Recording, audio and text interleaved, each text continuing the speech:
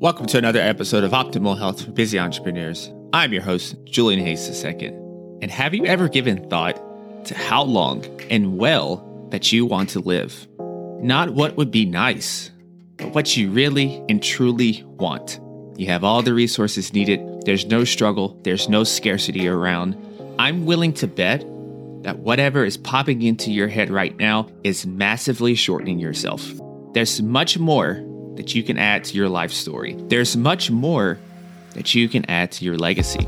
Here's the thing though. Most people think that growing older and losing their edge is inevitable. But the truth is, the way in which you grow older is entirely malleable. Just because your chronological age is rising doesn't mean that your biological age has to as well. Age is just a number.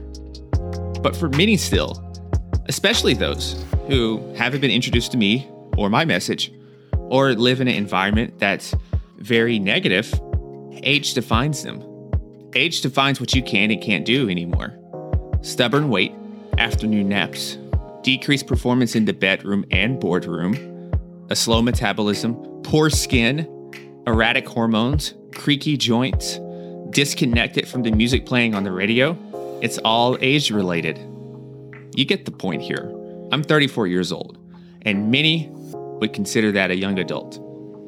But I still believe it's still in the adolescent stage. Life is just beginning. I'm not crazy or delusional. Maybe I'm a little weird, but I'll take that over being bland. I see 120 as the bare minimum. Aging is optional. 50 is the new 25. 100 is the new 50. We know the non-aging hallmarks. I recorded 2 podcast episodes on them. But enough of me painting this silhouette here. Let's get practical. When it comes to how you age, a systems approach is a necessity. It's not one pathway, one type of diet, one cell, nor a singular process that is going to magically flip the switch. But before we get ahead of ourselves and go down a rabbit hole, today's objective is to merely plant the seed of longevity in your head.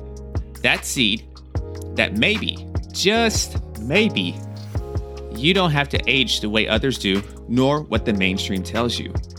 It's like this seed that was planted in my head on the basketball court where a man much, much older than me was killing it on the court and was running with us kids. So to flip this longevity switch, I'm going to share a simple exercise from my friend Dr. Melissa Grill-Peterson's book, The Codes of Longevity. Now, I've also had her on the podcast where we recorded a fantastic episode where she took us on a deep dive into stress and epigenetics. But the exercise is the longevity potential formula from Dr. Eric Plasker of the 100-Year Lifestyle. So there's 3 steps. Number 1 is to determine and find the age of your oldest living relative. Aunt, uncle, parent, grandparent, you get the point. Number 2 is to subtract your current age right now from the age of your oldest living relative. And the difference, which is step 3, is the minimum amount of years that you're likely going to live. So here's an example here. My uncle is 100 years old, and I'm 34. That equals 66. This is the starting point of how long that I can easily live before any age reversal strategies or any precision-based wellness strategies. So here's how I see this. If my uncle, who hasn't the slightest clue on health optimization, biohacking, nor any other wellness strategies, if he can survive multiple countrywide economic depressions, discrimination, and many other obstacles and still hit 100, why can't I go beyond? And I have technology on my side, a colossal head start, and a much easier life, if I'm being honest.